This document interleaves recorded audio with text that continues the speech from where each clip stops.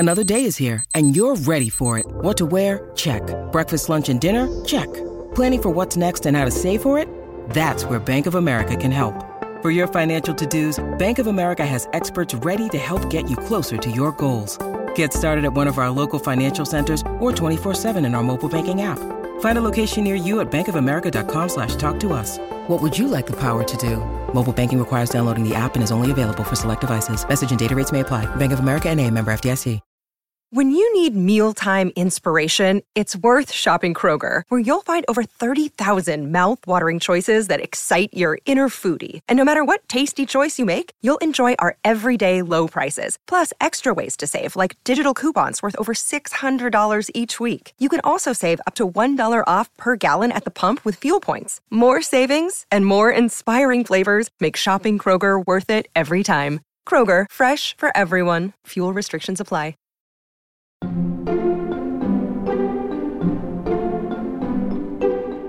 I ran across the definition of anadrome. So the answer to this question is going to be an anadrome, right? And so which one is it going to be?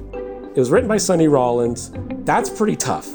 Recorded by Miles Davis, that brings in a little bit more people. But then the thing that really hooks you in is it's named after a country in Africa. So now you've got something to work on. Welcome back to Working. I'm your host, Isaac Butler. And I'm your other host, June Thomas. So, June, hello. Now, hello. Who the heck was that we heard at the top of the show? That was Shane Bushfield.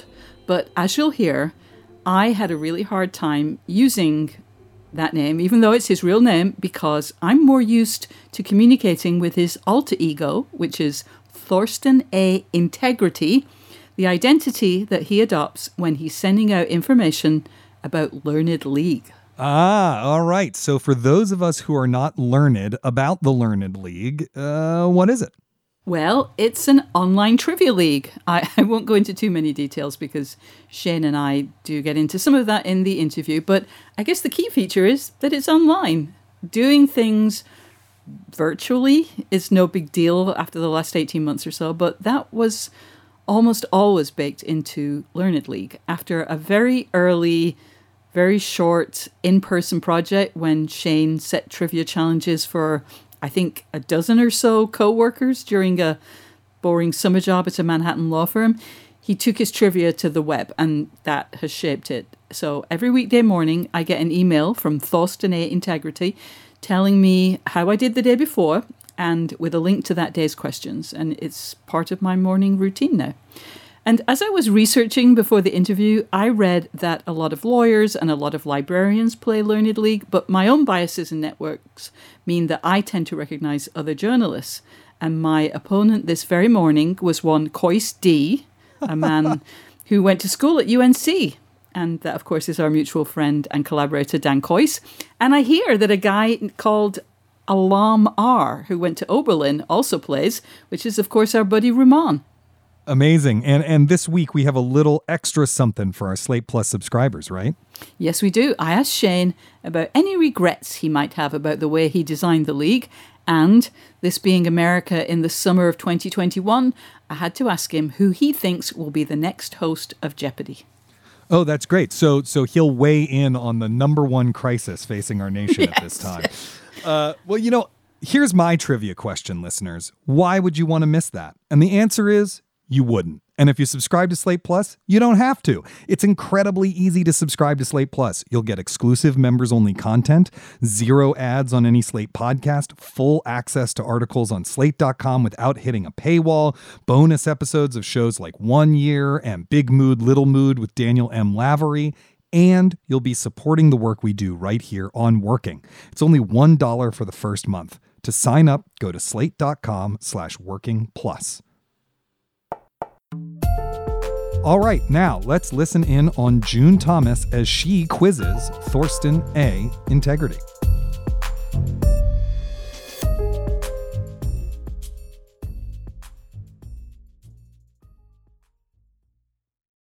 What's the best way to learn a language? Immersion, living where the language is spoken and using it every day in everyday situations.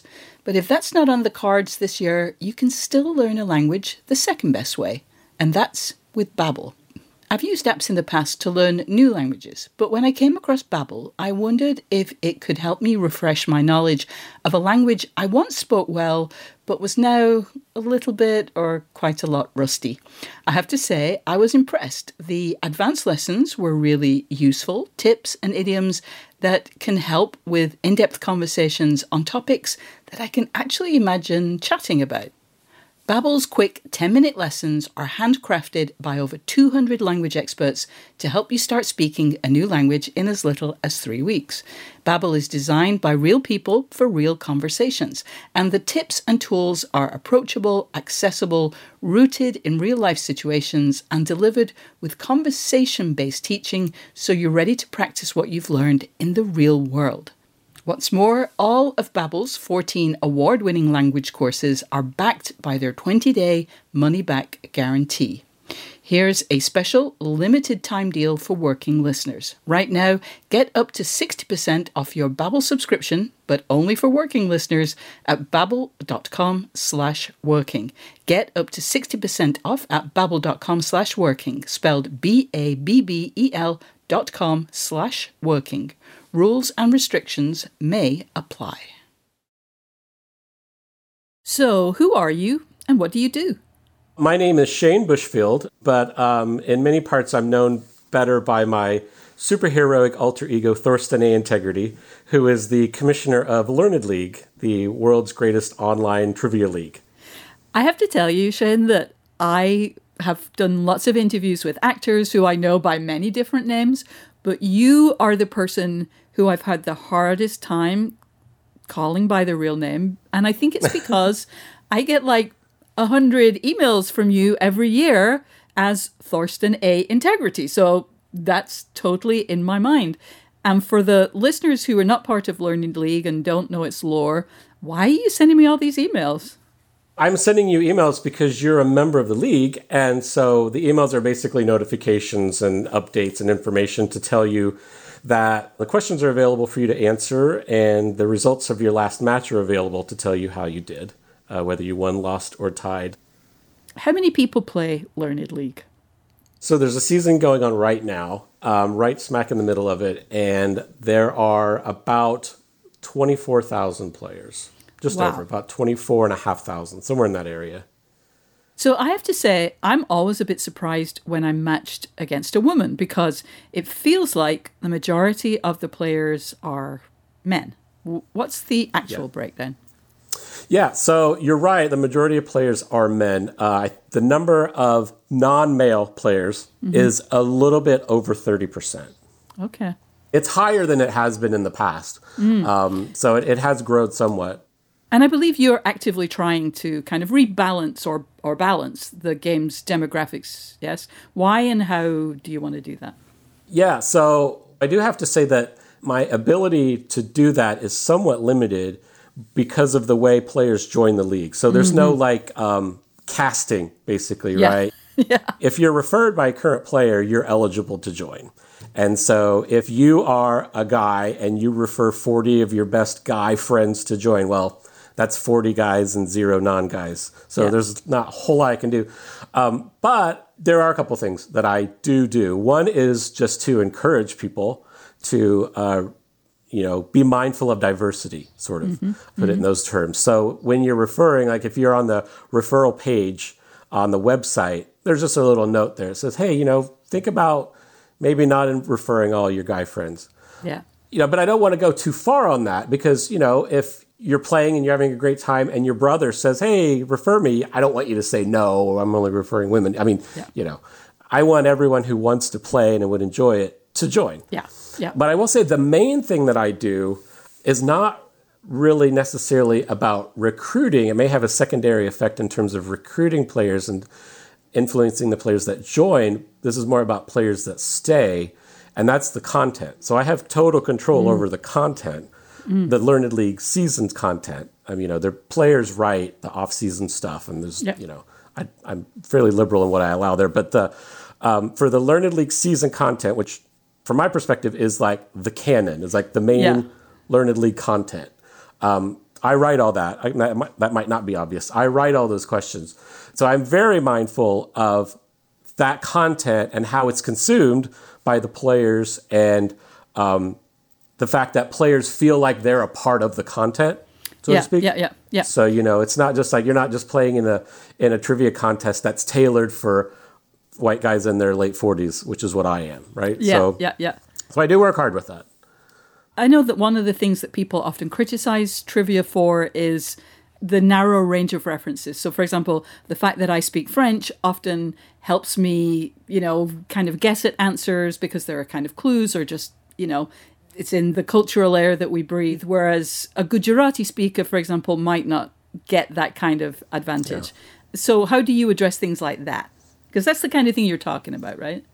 Yeah, sure. So it's hard, because when it comes down to it, this is a game, right? Yeah. So the number one goal of any game, and particularly this game, my number one goal is for it to be fun. So whatever other goals I have and whether I accomplish them or not, if the game's not fun, then it's not going to be a game for very long, right? So that's a constraint. And the reason why that's a constraint is because you can only ask questions that people know the answers to, or structure them in a way that would be fun for them to answer. Yeah. So, expanding the trivia canon, so to speak, which is a goal of mine, is something that you can't just rush headlong toward, because you're going to run into problems with people saying, well, this is interesting, but 3% of the players know the answer to that question. That's going to start to get tiresome. Yeah. So there's a way to kind of chip away at that, which is, writing questions that are fun, that people have a shot at knowing, that might stretch that boundary a little bit. And then you can maybe go beyond the boundary a little bit by pulling in information that kind of will expand the horizons a bit while still kind of being tethered to what people know. Yeah. You know what I mean by that? So I do. Exposing people to things that they wouldn't know about, so they learn something in the question, and so it kind of expands the range of content without necessarily making just super difficult questions. I have lots of questions about how you write questions, but before we get to them, I just want to ask a couple more questions about the league itself, because there are some things that distinguish it from other trivia leagues and even other online trivia. The first thing that I'm thinking of is you must get a referral, which you mentioned earlier. Why? Well, so a couple of reasons. The main reason is just because of the fact that it's just bone easy to look up answers, right? Yeah. This is an online trivia league. You're playing it on a website. The web page where you're answering the questions, you probably have a search bar in your browser right there where you could just type in one word and there's your answer. Right, and that's a difficult thing. That's really, really hard to kind of overcome. Yeah. So there are a few different things that we do to try to mitigate that, and one of them is the referral system. So, in order to join, you have to be referred by someone, and that someone is vouching for you. Now, whether they're qualified to vouch for you or whether their vouching is, appropriate, that could be up for debate. But they are vouching for you. So there's someone on the hook for you that says this person would enjoy this and they wouldn't cheat. They're not going to forfeit all the time. So that's the main reason. The other reason was, and it's still a reason, is just kind of controlling growth. Because, if it's just open to the internet, then one season we could double in size. And I think that would have a negative impact on kind of the structure and the culture of the league. And there's more to Learned League than just answering questions. There's also defense. How does that work? Right. So, yeah, you're right. So it's not just going to the page and answering 6 questions. There's a very important aspect of it that we call defense. And what it is simply is you assign a point value to each question for your opponent. And so one thing to make clear, maybe it hasn't been made clear yet in our conversation here, when you're playing Learned League, you are playing 25 matches and they are head-to-head matches against an opponent. So you have a schedule of opponents over the 25 matches this season, and so each day you have an opponent. So on each day, you're playing that one person, and you're assigning a point value for each of the 6 questions for your opponent. So there are 9 points total possible. And so you assign 1 worth 3 points, 2 worth 2, 2 worth 1 point, and 1 worth 0. So that gives you a little bit of strategic elbow room there, because you can assign a 3-pointer to your opponent if you do not think they'll know the answer. And then if they get it wrong, they've missed out on 3 points. And then conversely, if there's a question that you know they will get right, then you assign 0 points. And so you're not hurt by that. Yeah. So the way you win a match is by scoring more points, not by answering more questions correctly. We'll be back with more of June's conversation with Thorsten A. Integrity after this.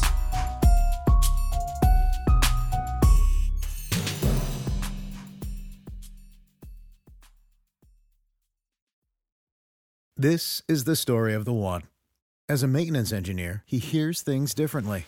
To the untrained ear, everything on his shop floor might sound fine, but he can hear gears grinding or a belt slipping. So he steps in to fix the problem at hand before it gets out of hand. And he knows Grainger's got the right product he needs to get the job done, which is music to his ears.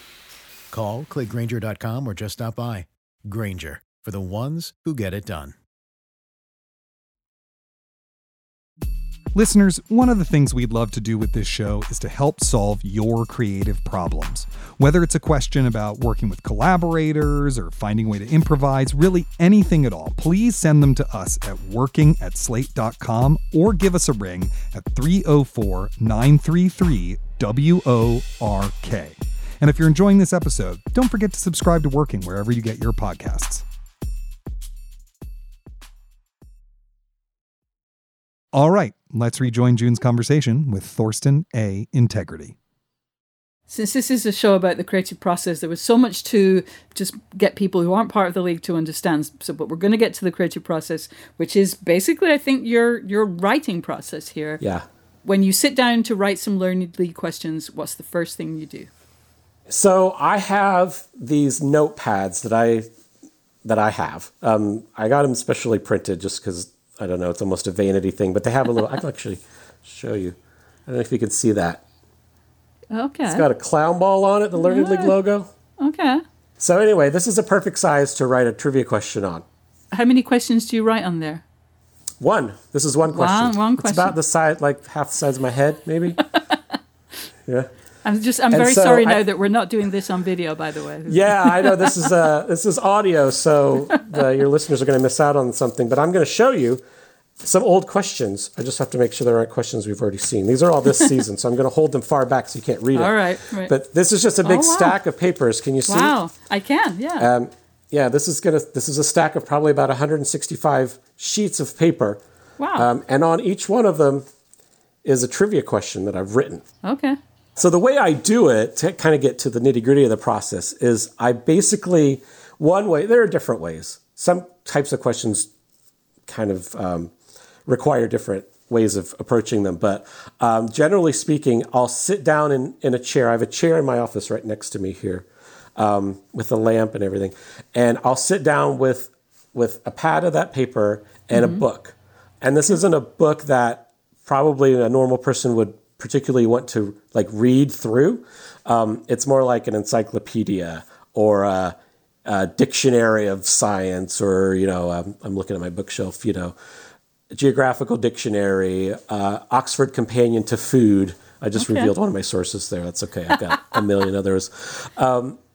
So I'll just have that book and I'll just crack it open and I'll just go through it and kind of just wait for something to kind of catch my eye. Okay. And what I'm looking for basically is a subject. Okay. And that subject is often an answer, but it doesn't have to be the answer. And plus I have to kind of chew on it anyway, but it's a subject. So what's the first thing you write down? Do you write down effectively what's going to be the answer? Is that the first thing that you write down, or do you write them down in the form of a question? I write them in the form of a question. Okay. It's a rough draft question. So a lot of these pages you'll see have lots of scratches and lines and arrows, like add this part, take out that part. But yeah, I basically start by kind of just like throwing down a question. Okay. And then I have the answer written at the top. And I think, does that work? Does that, I kind of just think about it, from my experience, is that too hard? Is that too easy? Is it interesting? Is it accurate? Am I getting it right from the information on the page? This is all in my head. I haven't done any supporting research yet. I will. That comes later. But are there other ways that you could answer this question? Yeah, just things of that nature, just to kind of think about how the question can be structured. And then sometimes you flip it, like, well, I'm asking the wrong thing. This should actually be the question, and the answer should be this part that I actually put in the question, kind of just like chew on it, kind of like a cow, and just kind of like work through it. And then eventually I'll have like a draft question. Okay. And I've spent some time on it. Maybe I got lucky and spent 5 minutes on it. Maybe I've spent 45 minutes on this one question, and I wad up the piece of paper and chuck it across the room because I just can't get it. That happens too.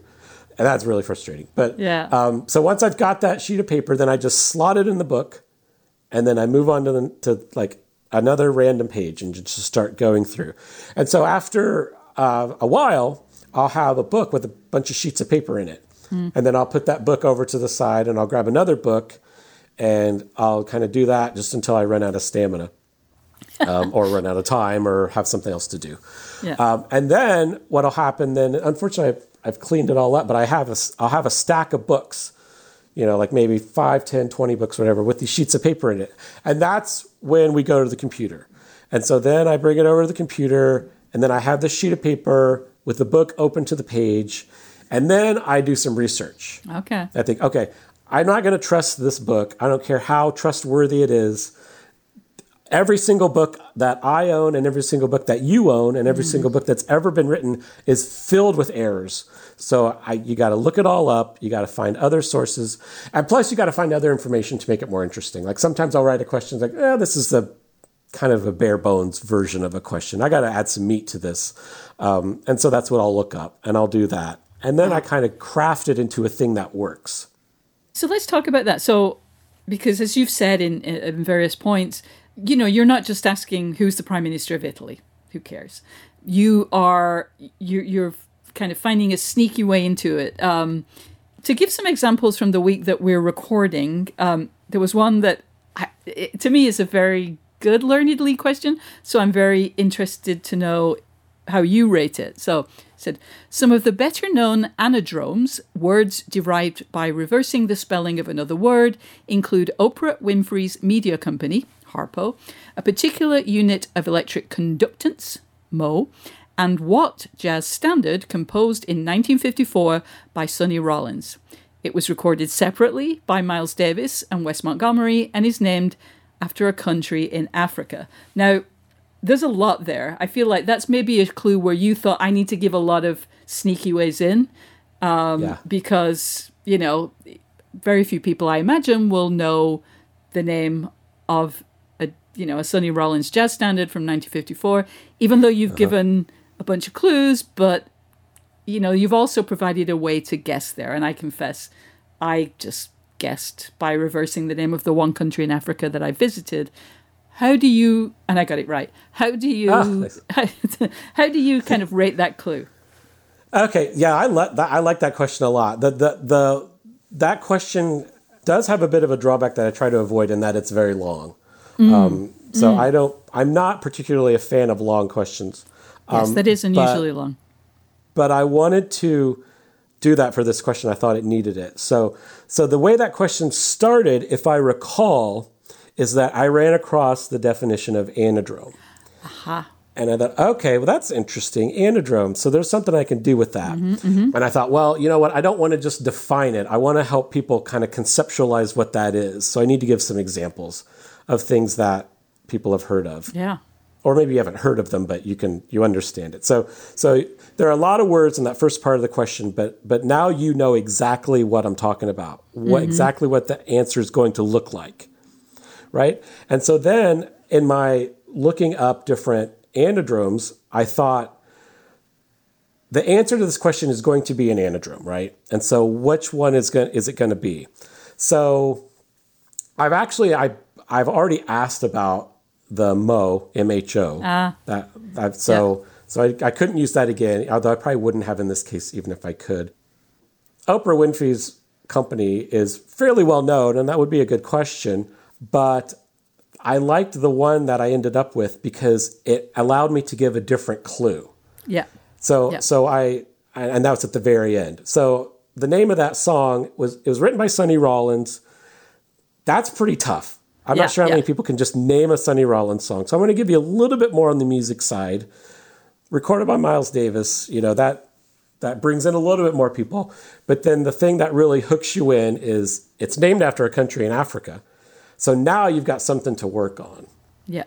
And the thing that also is essential, I'm not sure we've specified explicitly, is that there should only be one possible answer. That's a key thing that you're shooting for.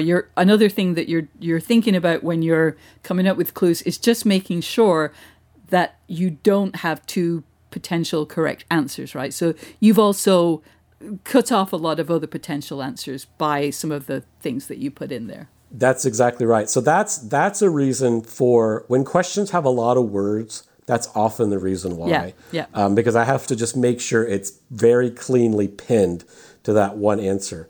And that probably is the hardest thing to do when you're writing trivia questions. And I also think it's the hardest thing to do when you're testing trivia questions. I have people who test these questions and give feedback and test and fact check and all that stuff. It's fairly straightforward to fact check something. Like, you say that this is the capital of this. I look it up. Okay, yes, it's the capital. Oh, well, guess what? It actually has two capitals. Yeah. I didn't look that up. I just made sure that this was a capital, right? So that's hard to test because you kind of got to turn it around. You got to look at it in reverse. So that was a part of that too. Like, by asking about a Sonny Rollins song, there probably aren't any other Sonny Rollins songs that he wrote that are anadromes. Yeah. But I don't want to have to go and look at his whole catalog. Yeah. Because don't ever take anything for granted. As soon as you make that assumption, he couldn't possibly have named another song. Mm-hmm. Well, guess what? He did one other song. I don't know that, but I'm just saying that comes up a lot. Yeah. So adding that country in Africa part, it also just makes it interesting too. I have a feeling a lot of people have heard of that song because it's fairly well known jazz song, but they didn't know, that's actually Nigeria backwards. Got it.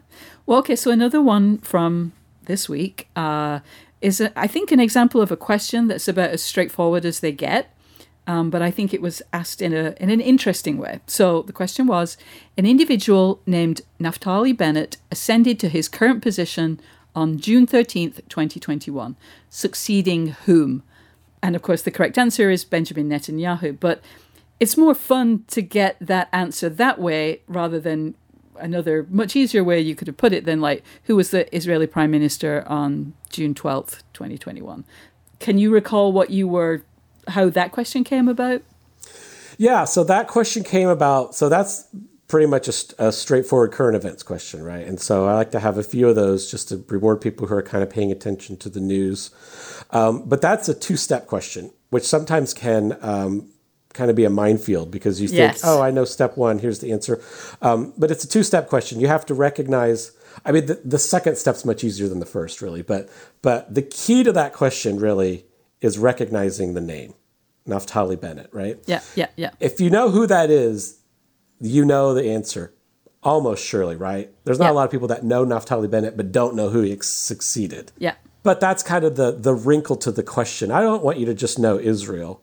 I don't want you to just know Benjamin Netanyahu. I want you to be able to connect all those things together.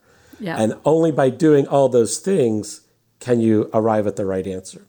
So it's more of like a garden path than just a hit. I wonder, could you share a couple of questions that you were particularly proud of? Do you have any in mind? Well, let's see. So one of the things that we talked about earlier about kind of the canon, right? And there is kind of such a thing. There's all different sorts of trivia competitions. And so the canon's pretty broad. But there still is kind of a set of questions that you really see more than others. And so I enjoy questions that kind of step outside that canon, if you will. Mm-hmm. Mm-hmm. And they often tend to reveal themselves in Learned League in the sense that they are questions that the general population would do just as well, or if not better, than the Learned League population. Oh. For example, and this question was inspired by, I think this was a segment on Jay Leno on the Tonight Show when Jay Leno was hosting, where he or somebody would go out. I have this vague memory of it, so I'm not going to describe it correctly, but they would go out into like some public plaza and ask people like really simple questions, and they'd get it wrong, just to kind of make fun of how dumb people are. It's kind of a mean sketch, really. Well, I was inspired by something similar to that. It might have been a YouTube video or something, similarly mean-spirited, really. But I remember them. This, and it was a guy. He was asking these two teenage girls, like, who was president before Donald Trump or something really simple, and they didn't know it, and ha ha ha ha ha. Yeah. And then, but then he showed them a photo of these two young women, and can you name these two young women? And they instantly named Dixie and Charlie D'Amelio, right? So I thought, oh, that's a good trivia question, because that's like in some segments of the population could not be more pervasive. Right. For those two girls in that video, that's the easiest question. That was stupidly easy. Right. But for Learned League, it's not. Yeah. And so that's fun to kind of ask questions that, like, you're not going to see this. I mean, I'm not saying you'll never see it in trivia competitions. There's all sorts of stuff, and they're all great. But I just like that because it's kind of like a taste of something different. Yeah, I promise you, I'm not one of these people who remembers how I did. I couldn't even tell you.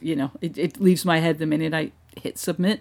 But I remember just like not even knowing what on earth that was. Like, I was just clueless about that question. I certainly did not get it right because I had no context. But so yeah, that really makes sense to me. Whereas that is something a gigantic percentage of the population would think was the most obvious thing in the world, right? Right. Yeah. So that's one type of question that I like kind of producing. Another one is the type of question that, and there's a little bit of ego involved in this, and also delusion. But a question where, like, I write it, I've put it together, and I think, you know what? I don't think this question has ever been asked. Whoa. Like, I don't think anyone has ever formed this kind of question.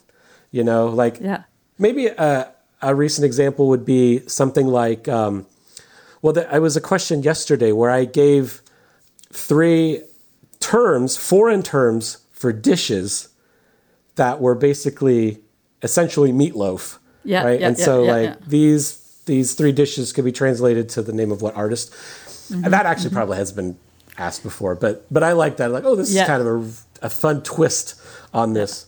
Or another one. Here's another one. This is a different angle, which is a question that, like, is really, really easy if you get what's being asked. Mm-hmm. But you have to get what's being asked. Yeah. And that's kind of I'm trying to come up with a novel way of asking it. And so there was a question about, the key phrase was mustachioed solanum. And that's all you really need to know in the question to know the answer. Because a solanum, well, there are different solanums, but a potato is one solanum. So it's Mr. Potato Head. Yeah. So that's just kind of a way to kind of craft to come in from the reverse angle of a Mr. Potato Head. Yeah. And again, I swear I don't think I remember questions from one day to the next, but as you're giving these questions, I'm like, yeah, I didn't get that one either when you asked the question. Shane Bushfield, thank you so much for sharing the secrets of Learned League. I had a great time. Thanks for asking me on. I really enjoyed it.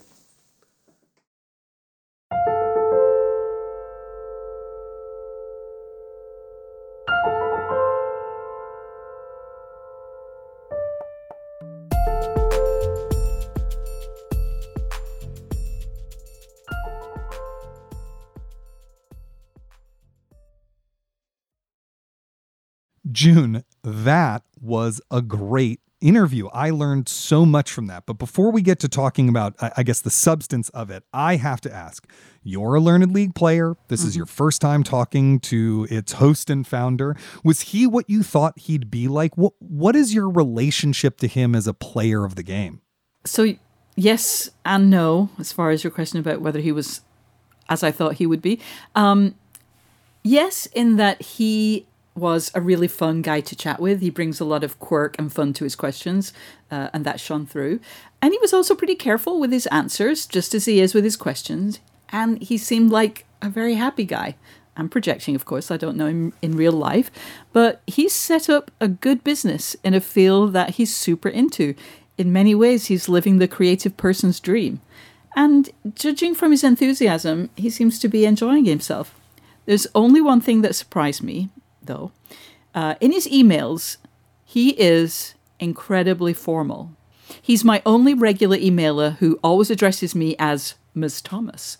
But on Zoom, he had the friendly demeanor that you'd expect from a Midwesterner who's been transplanted to the Pacific Northwest. So he's not as formal as he is in his emails. He wasn't in a top hat and tails. No, funnily enough, no monocle. I mean, it's interesting to think about the personality of a quizmaster and how that shapes the trivia itself, right? Like, I used to play that game You Don't Know Jack, which is super snarky and I think now lives on as a kind of app thing that you can do at parties. Or, of course, we think of Alex Trebek, who had this kind of steady, avuncular wisdom that was laced through with a bit of Canadian frostiness. I don't know that we think of trivia as a personal art form, but it sounds like Shane's work is very personal. Most of it's just him. Yeah, that was really surprising to me because there are a lot of questions. He has written literally thousands of them at this point. And given that this is a pretty successful business, I should note that after your rookie season, which is on the house, you have to pay to play. And the basic fee is $30 a year, though I understand that many people choose to pay more. So obviously he could pay people to write questions, but he clearly really enjoys it. And having well-crafted questions is also clearly very important to him. And boy, does he work hard at that craft. I mean, yes. I was surprised by how much work goes into the job. I guess because he's sort of a one-person show, right? But it's reads books, then they become notes, then they become drafts, then he has fact checkers.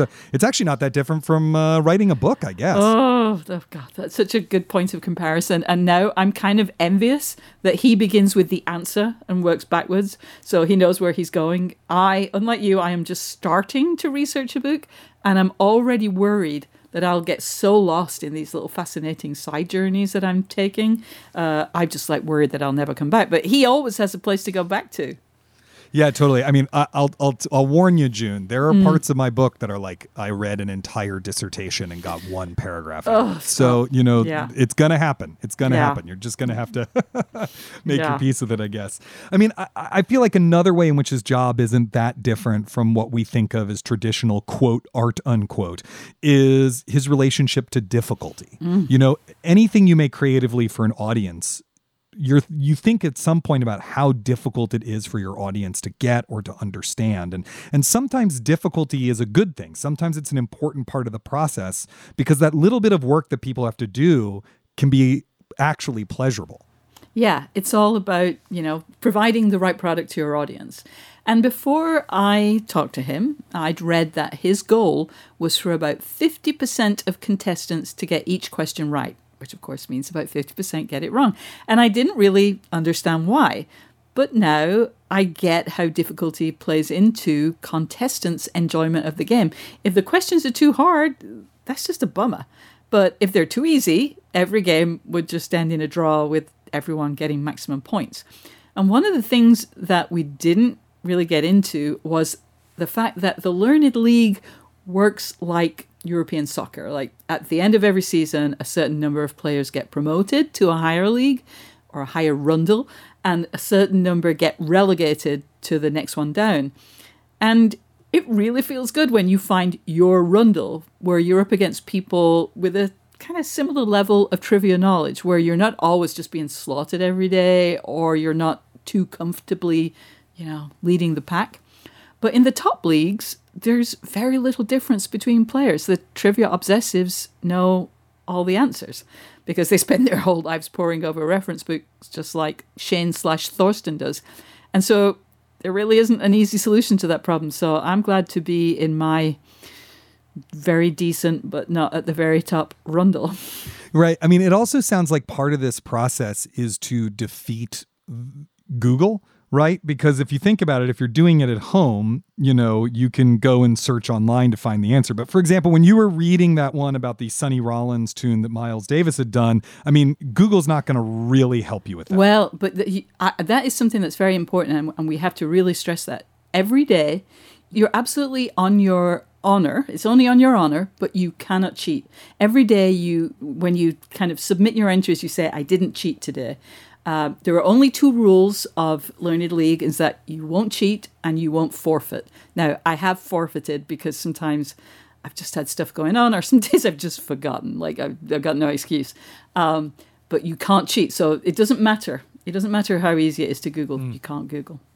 I'm also curious about what you made of his answer about diversity, because I thought you brought up an interesting point. Diversity isn't just about making sure that, their referrals aren't all cishet white men, right? It's also about the kinds of questions he asks. As in any creative endeavor, diversity is also a question of content. Oh my God, yes. That was fascinating. And here, I actually have to give a shout out to Dan Coyce. Again, he's mentioned twice in this show now. Don't encourage him. I know. And because he invited me to the league. And when he told me about it, he did not explicitly say, I don't want to just keep referring cis white guys. But I have since realized that he was probably doing his bit to reorder the league's demographic. So good work, Dan. But I have certainly noticed that some of the questions were doing what Shane very nicely called stretching the trivia canon. On the day we're taping this, there was a question about a Kardashian. And that is another part of stretching that feels important. And it also enrages me because, once again, I got that question wrong. Did you answer it like Todd Kardashian or something because you have no idea what their names are? Yeah, more or less.